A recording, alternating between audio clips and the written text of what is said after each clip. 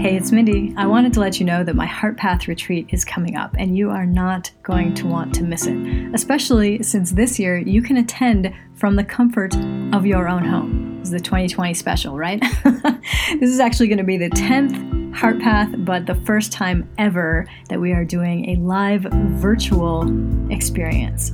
Learn more at heartpathretreats.com. Get registered today, and you will get more clarity, more courage, and more conviction by learning how to get out of your head and into your heart. I cannot wait to see you there. heartpathretreats.com. All right, let's get to the show. Join me on my journey as I explore wealth in all areas of life. I'm your host, Mindy Kinnis, and this is The Lucrative Society. JJ Virgin, thank you so much for joining me today. Super excited to hang out with you. It's always a good time when we hang out. So one of the questions that I ask all of my guests, and I would love to just use this as kind of a starting point for our conversation, is how do you personally define wealth? So this is such an interesting question to me because I've always been driven more by freedom and impact than money, and seeing money as a tool for those. And in fact, I think my highest value, core value, is freedom, which is why I've had one job my whole life. And after I graduated from college, I've had one job, 3 months, I got fired. So to me, wealth is being able to spend your time the way you want to spend your time, creating the impact you want to make, living the legacy you want to live, with the people you want to be with. I love that. And you're speaking my language because I've got your love language down. Yeah, I didn't even know this about you, but that's exactly what I would say is freedom is my highest value. So it all comes from that focal point. Exactly. You know what's so interesting about that, Mindy, is I always wanted to create, way back when it wasn't a laptop life because we didn't have computers. And then when we got computers, they were massive. But I always wanted to have a totally portable life and live wherever I wanted to live. And before I had kids and was married, I was living all over the place. Like I would pop from place to place. At the time, I did personal training. I would sell a company and then start a new one and go somewhere else. And then I went into multi-level marketing, which is the ultimate vagabond business you can just do from anywhere. So this was all before I settled down. And I still think, oh my gosh, I actually managed to settle in a place for an extended period of time with my kids who do not have this crazy wandering gene that I have. Oh, interesting. Funny, my birth mom, because I met my birth parents, I'm adopted, is a complete gypsy. Always was.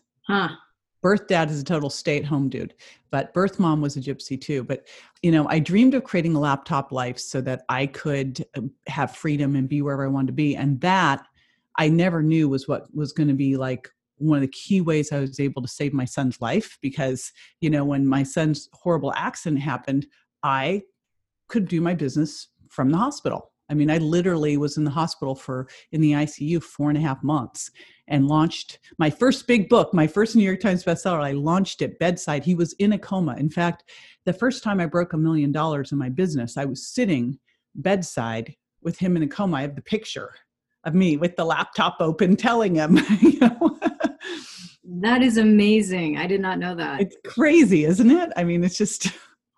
It is crazy. And you can't drop a little hint of a story like that without talking a little bit more about like what happened, what's going on, tell us more. Yeah. That was a tease. So I've got 2 boys. I'm the financial support for my kids. I pretty much always have been. My ex-husband's an awesome human and brilliant, but not super money's just not his thing. In fact, he was raised as a trust fund kid. And so he never thought about money. It was always there and he was always taken care of. So what's interesting with that, and it just shows you how money is, I never really had any. So I always was like, okay, if I want to go be able to do that, I have to go get it. I have to go earn it. Right. Mm-hmm. He always was taken care of. So it just never dawned on him. And so, when you are raised and you have to earn everything that you are going to get. I look at my kids and I want to make sure they have the things that I didn't have, which is kind of ridiculous because what makes you that person is working for those things. Right, striving for that. Right? It's striving for those things. Anyway, back when they were 15 and 16, Grant was out. He was out at dusk walking, and he was crossing the street. No one really knows what happened because the only witness was the driver of the car who took off. So all we know is that a neighbor pulled up to save my son, who was like basically in a puddle on the street, saw a woman get out of her car, gasp, and get back in her car and drive off. And he called 911. My son was airlifted to the local hospital. Fortunately, my ex-husband and son, Bryce, the 15-year-old, drove by the scene. It was only a couple blocks from our house, and asked the policeman what had happened because now they were cleaning up the scene. And the policeman said, oh, a boy got hit and was airlifted to the local hospital, and looked at Bryce because my kids are a year apart. You know, we call them Irish twins, right? And he goes, he looked just like him. Mm. And so, I mean, you can imagine, here we are racing to the hospital. They will not tell us anything because he has no ID on him. We get to the hospital. They usher us into a room. Like, this is all of the really bad bedside manners, you know, of this hospital. I'm like, oh my gosh. And they put us in this room and start asking us questions. I go, hold on. Like, what is going on with my son? And that's when they told us that he'd been in a like very, very serious accident, and that sometime in the next 24 hours, he was going to die. Mm-hmm. That he had a torn aorta, and that kills 90% of the people right on the scene. That's what Lady Diana died of. And the challenge was they couldn't repair it there. It's because he also had multiple brain bleeds. He was in a deep coma. And the type of surgery he needed was super specialized. And so he would have to be airlifted to the next hospital, which was over at UCLA. And he said, but he would never survive an airlift. And even if he were to survive the airlift, he wouldn't survive that surgery. It's a very intense surgery. And even if he were to survive both of those, he'd be so brain damaged, it wouldn't be worth it. And, you know, my son, Bryce, is sitting looking at this doctor, and I've grown up, my whole business is doctors, as you know. I've grown up with doctors. John's family, my ex-husband, are all doctors. So doctors are not sitting on the typical pedestal in our house. You know, it's like, we know them. And this is an opinion I'm getting. This is not fact. Yeah. And so Bryce looks at this doctor and he says, well, maybe is there a 0.25% chance he could make it? And the doctor said, well, that sounds about right. And Bryce says, we'll take those odds. That's not zero. But I will tell you, the bigger thing I did then was I walked outside. And here's the part of the story that I really don't talk about much. And some of this I just found out really over the last 2 years. My son had had challenges his entire life. They diagnosed him with ADHD, with bipolar, with OCD, with ODD. I mean, it was like ridiculous. I go, wait a minute, you've walked into a psychiatrist's office for 5 minutes and now he's got all of these labels. Like, this is dumb. I started searching for answers. I started trying I tested him for heavy metals and gluten and food sensitivities, and had his brain spec scanned with Daniel Amen. I was looking for everything possible to see what was going on. And we got him more stable, but we never got him, he still struggled with impulse control and anger, and he'd had challenges his whole life. And that night, he'd always said to me, like, he'd get frustrated and say, I'm just going to go hit by a car. Whoa. And that night, he said to me, I'm just going to go get hit by a car. He was angry. And I just had this feeling like I just, because he'd said it so many times, and I'm like, but at some point, what can you do? Right. So he walked out that night, as he had many nights. And I don't believe, Mindy, that he walked in front of the car, but I totally believe that he manifested that experience.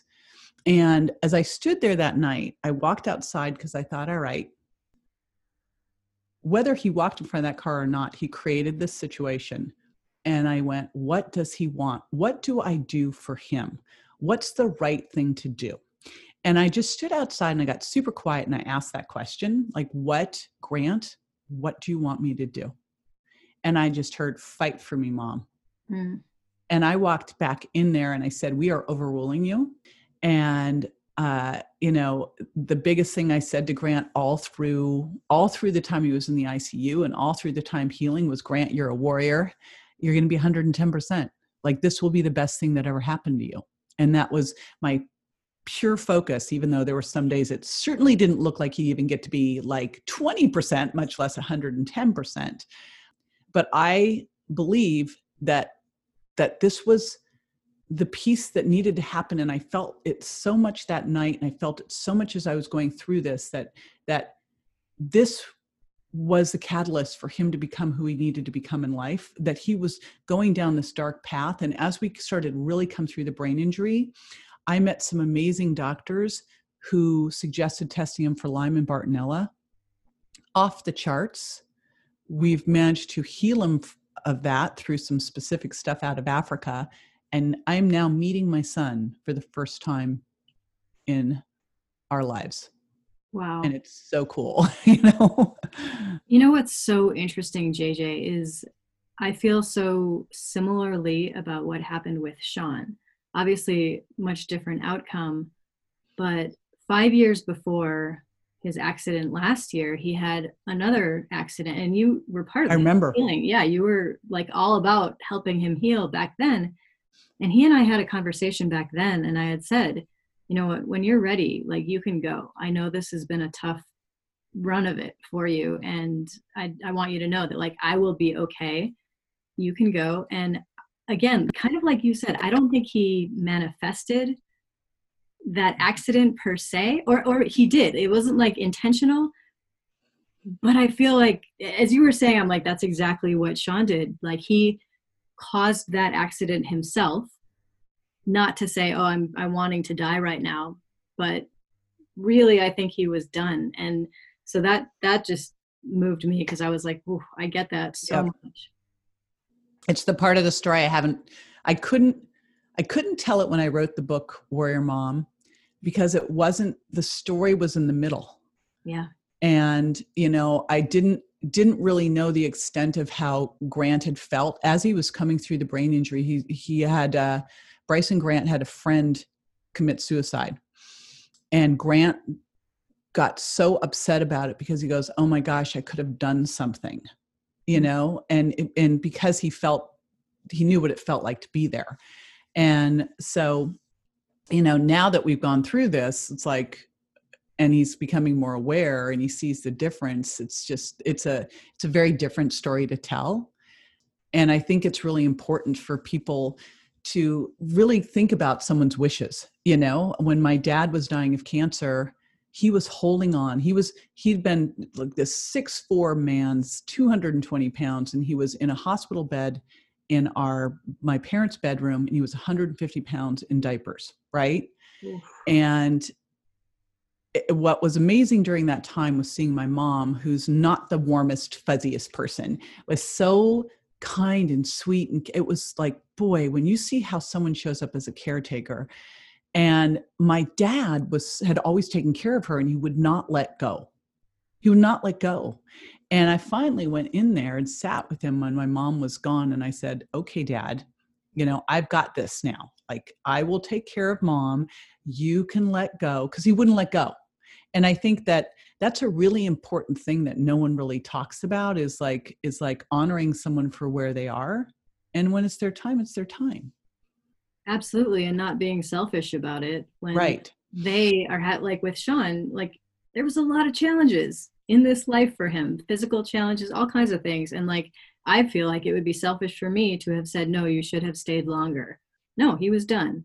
Mm-hmm. Yeah. He left quite a mark. Quite a mark in that short amount of time. Well, just what he said at the end, oh my gosh, Mindy, like this didn't happen to me, it happened for me. He said that in the hospital that night. Yeah. But you know what? Even that, I think that he, at some level, knew I'm on my way out right now. So knowing Sean, he would want to go out with a bang, and he would have said something profound just to have that quoted for the rest of eternity. I guarantee, I know him. He would have loved that. So JJ, I know that with you, there's so much work that you do around mindset, because you not only have had to up your own level of just getting through shit in your life, you know, going through these really hard experiences, but you also do this with clients, whether it be around health and fitness or just general success principles. You have so much to offer in terms of mindset. So I wanted to ask you, how have you developed that yourself? Like, how has that been brought up in you? You know, it's so interesting. So I wrote that book. We first called it Miracle Mindset. I switched it to Warrior Mom. But I remember going to the publishers and they're like, but you're a health person, not a mindset person. And I'm like, first of all, like, mindset is everything. I remember back when I was on Dr. Phil and he said, I can totally tell who's going to be successful. We were doing the weight loss challenges. And I go, all right, tell me. And he goes, if someone believes they can. Right? I mean, it's so obvious, if someone tells you I'm going to try to lose weight, they're not, it's not happening. Right? They have to see themselves already there. They have to believe it before they'll actually see it in the real world. And so I've always put mindset into everything. But here's what's crazy. I write this whole book, Miracle Mindset, and people were like, how did you do that? How did you know how to do that? How did you have all those things? I'm like, I don't know. They just, I picked them up along the way. No, that's actually not true at all. What happened was, and I forgot all about this. At the age of 30, I had a mentor, Kay Smith, and Kay was going to teach me how to be successful in business.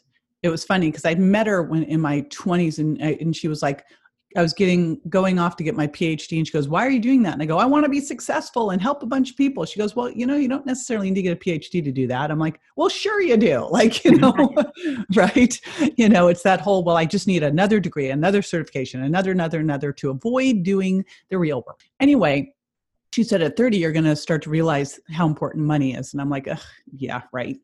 At 30, she pings me and says, you ready to learn how to be successful? And I'm like, yes, yes, I am. So I actually dropped out of the PhD program and moved to Florida and moved in with her. And she didn't teach me anything about business, selling, success, any of that stuff for months. For months, the first thing she did was she put a rubber band around my wrist. And anytime I had a limiting belief, I was supposed to snap that rubber band. And I remember thinking, Mindy, oh my gosh, I just moved here to Florida. I sold my business. I dropped out of my PhD program and I'm supposed to wear a rubber band. Like, to snap on your wrist. Like, what the hell was I thinking? Right. So I've got this rubber band I keep snapping. And the next thing she does is have me tightly control my environment. Now, this is never more important than right now. She said, no news. Everything from who you hang out with, what you read, what you listen to, you have to manage. And so back then, of course, there was no internet and any of that stuff, but I had a little, it was a Sony Walkman.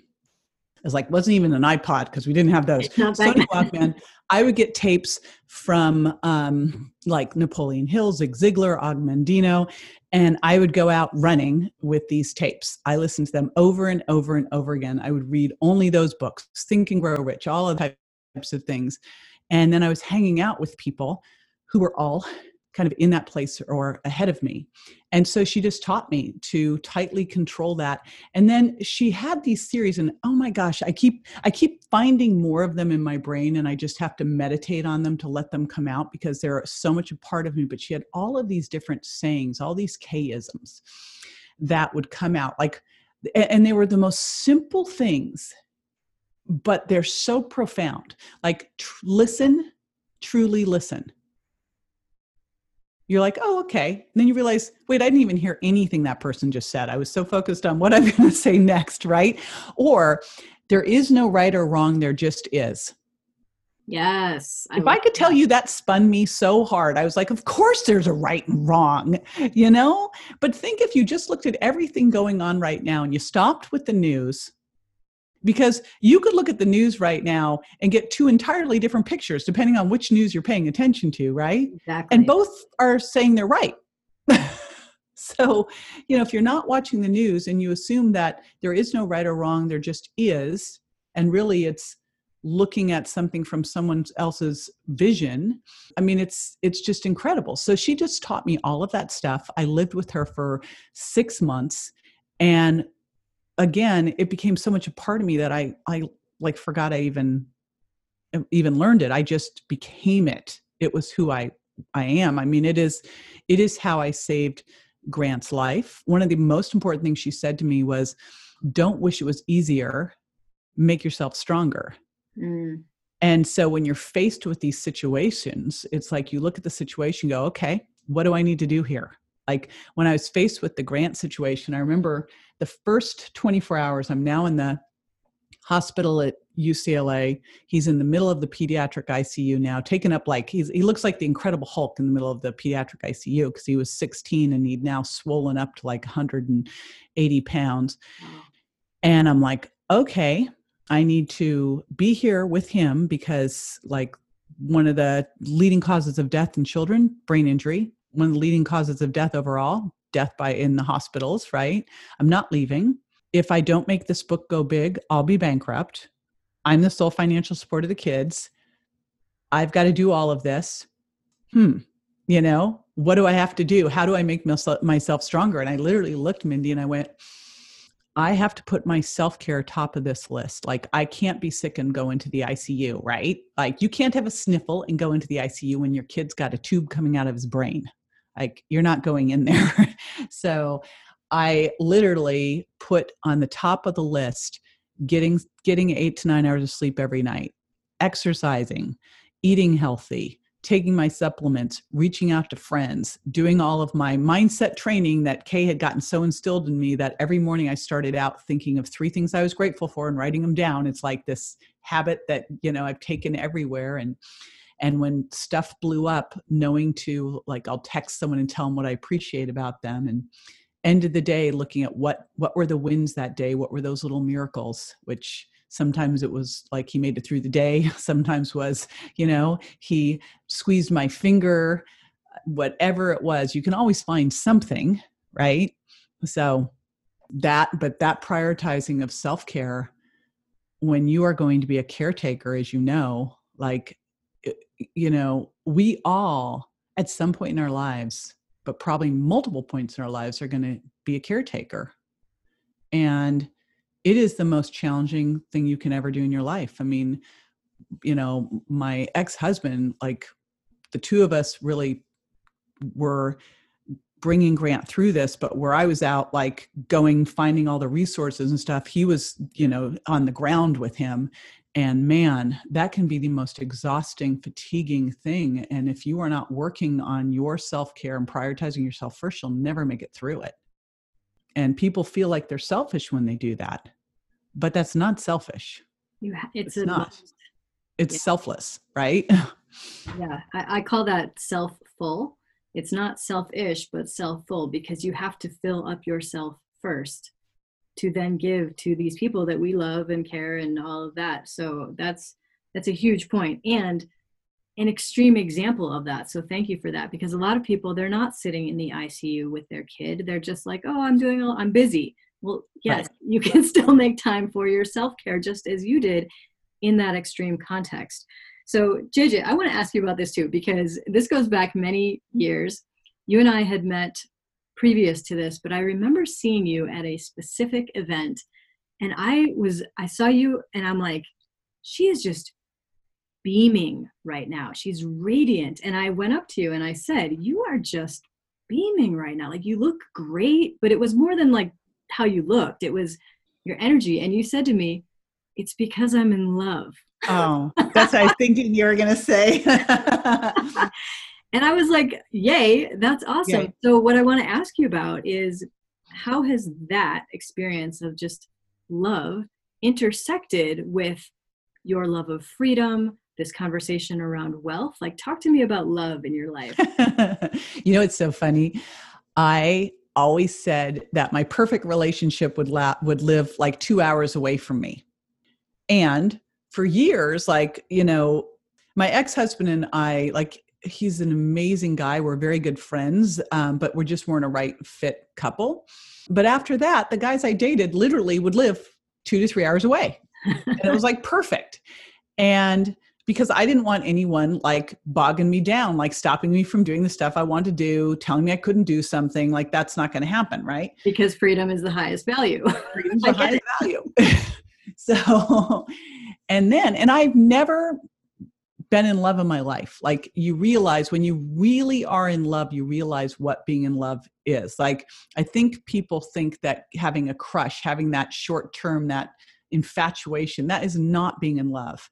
This being in love is the most, it's like being in a wonderful warm bath all the time, you know? And so when I met Tim, and it happened just the way I've studied Alison Armstrong's work about understanding men. And she's like, avoid the man that you meet and you go crazy in the first hour. Yes, which I had to prove she was right. So I did that dumb thing.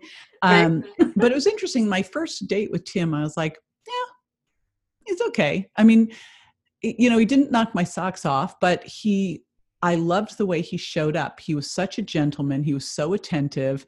He'd skimmed my book. I always say, you know, he said, I read your book. I'm like, you skimmed my book, but he brought me dark chocolate. He had paid attention.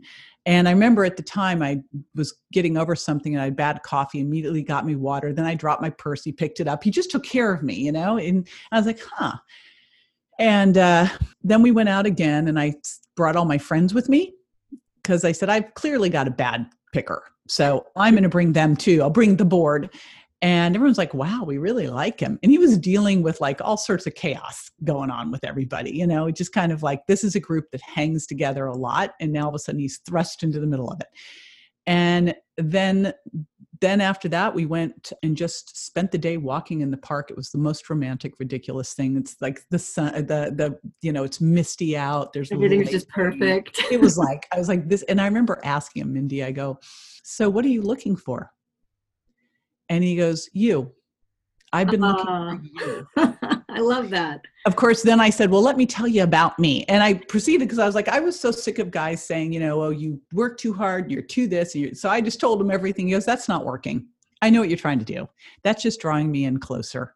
What's been so interesting with him is that I feel more free than I've ever felt in my life. I feel free and safe, free and protected. You know, it's like amazing. So I think you can be in a super deep, wonderful, warm relationship where honestly, like we are together, and especially since the pandemic, we've been together almost all the time. And if you told me that before, I would have been like, no way in hell, you know, right. And it's amazing. And I never feel crowded, claustrophobic, stuck, anything. And he lets me be more me.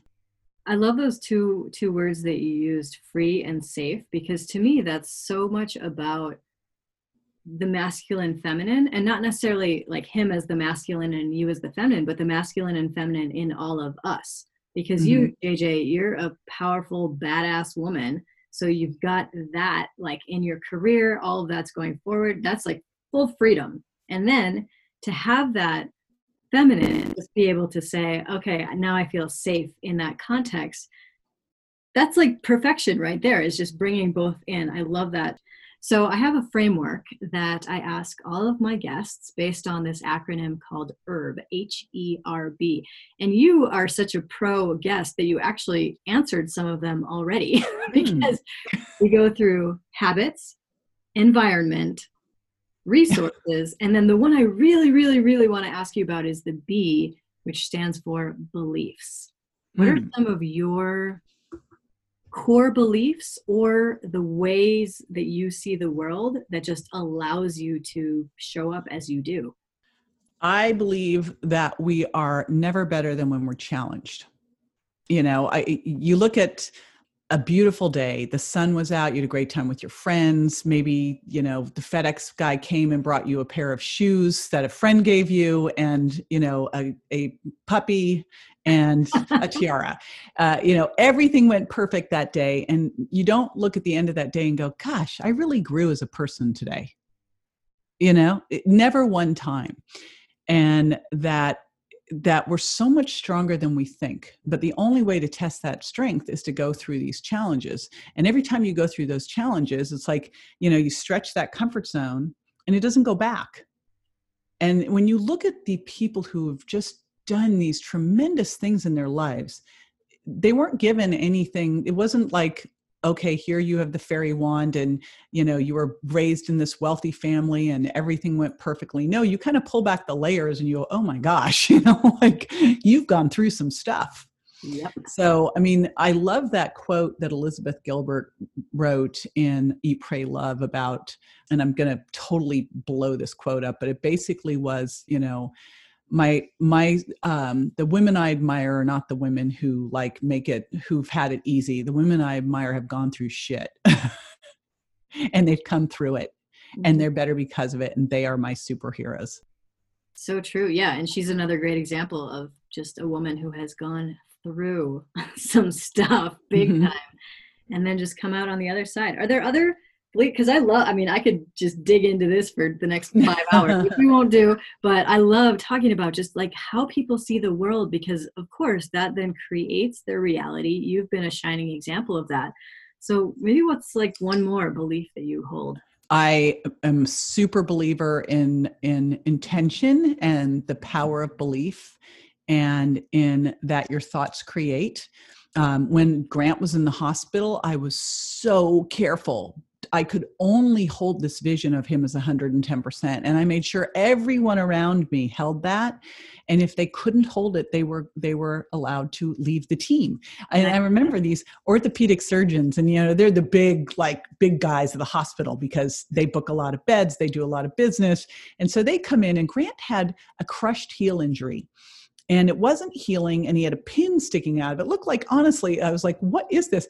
Because when your kid's nearly dying from a torn aorta, you don't worry about little things like crushed heels and broken femurs. But once you get through that and they're starting to wake up coming out of a coma, then we start to look at other things, like the fact that he's got like glass still in him and, all this other stuff. And so he had this heel, and I'm thinking, it's a heel, no big deal. Right? Just a heel. Like, boy, your perspective really changes when you get into this situation. And they go, listen, this is a life-changing injury. We are just going to try to get him to be able to walk again. And I'm like, I escort them out of the room. I go, no, nope. And, I said, I want you to pretend that Kobe Bryant is here in this bed, because you wouldn't be saying that to him. You would be doing anything you had to do to get him back to his career. And that's what I need from you. If you can do that, great. If you can't, then I'll go find other doctors. And it's so interesting because I kept telling everyone where he was going to be and how he was going to be. And at first they thought, they looked at me like I was a nut job. But then everybody started getting engaged in that mission. And so any little bit of doubt in my mind, I'm like, no. And I notice in my life, when I have super clarity about a goal, when I can see it in my mind's eye, because everything's created twice. First, you're going to create it first in your mind. When I can see it so clearly, when I just every day I'm focused on it, whether it was what was going to happen with the Virgin Diet and it was going to be a New York Times bestseller, finding Tim. I literally told Vivian, my girlfriend, one of my best friends, a couple months before, I said, I'm ready to get married now. I'm going to go find the guy. She's like, okay, so I think that when you get so clear and you can see it so clearly in your mind's eye that you believe it, because you will not see it out there unless you believe it. And a lot of that belief, Mindy, is believing that you're worth it. Like, let's face it, right? That you are good enough, that you're worthy, that you deserve this, that you were put here for a reason, that you've got bigger things to do out there. And that every time that you feel like you're not good enough, that you're like, need to learn more, that you're an imposter, that just means that you're pushing into a bigger playing field, that you're testing the universe because you're not here to play small. Yes, woman. That's it. Preach it. I love that.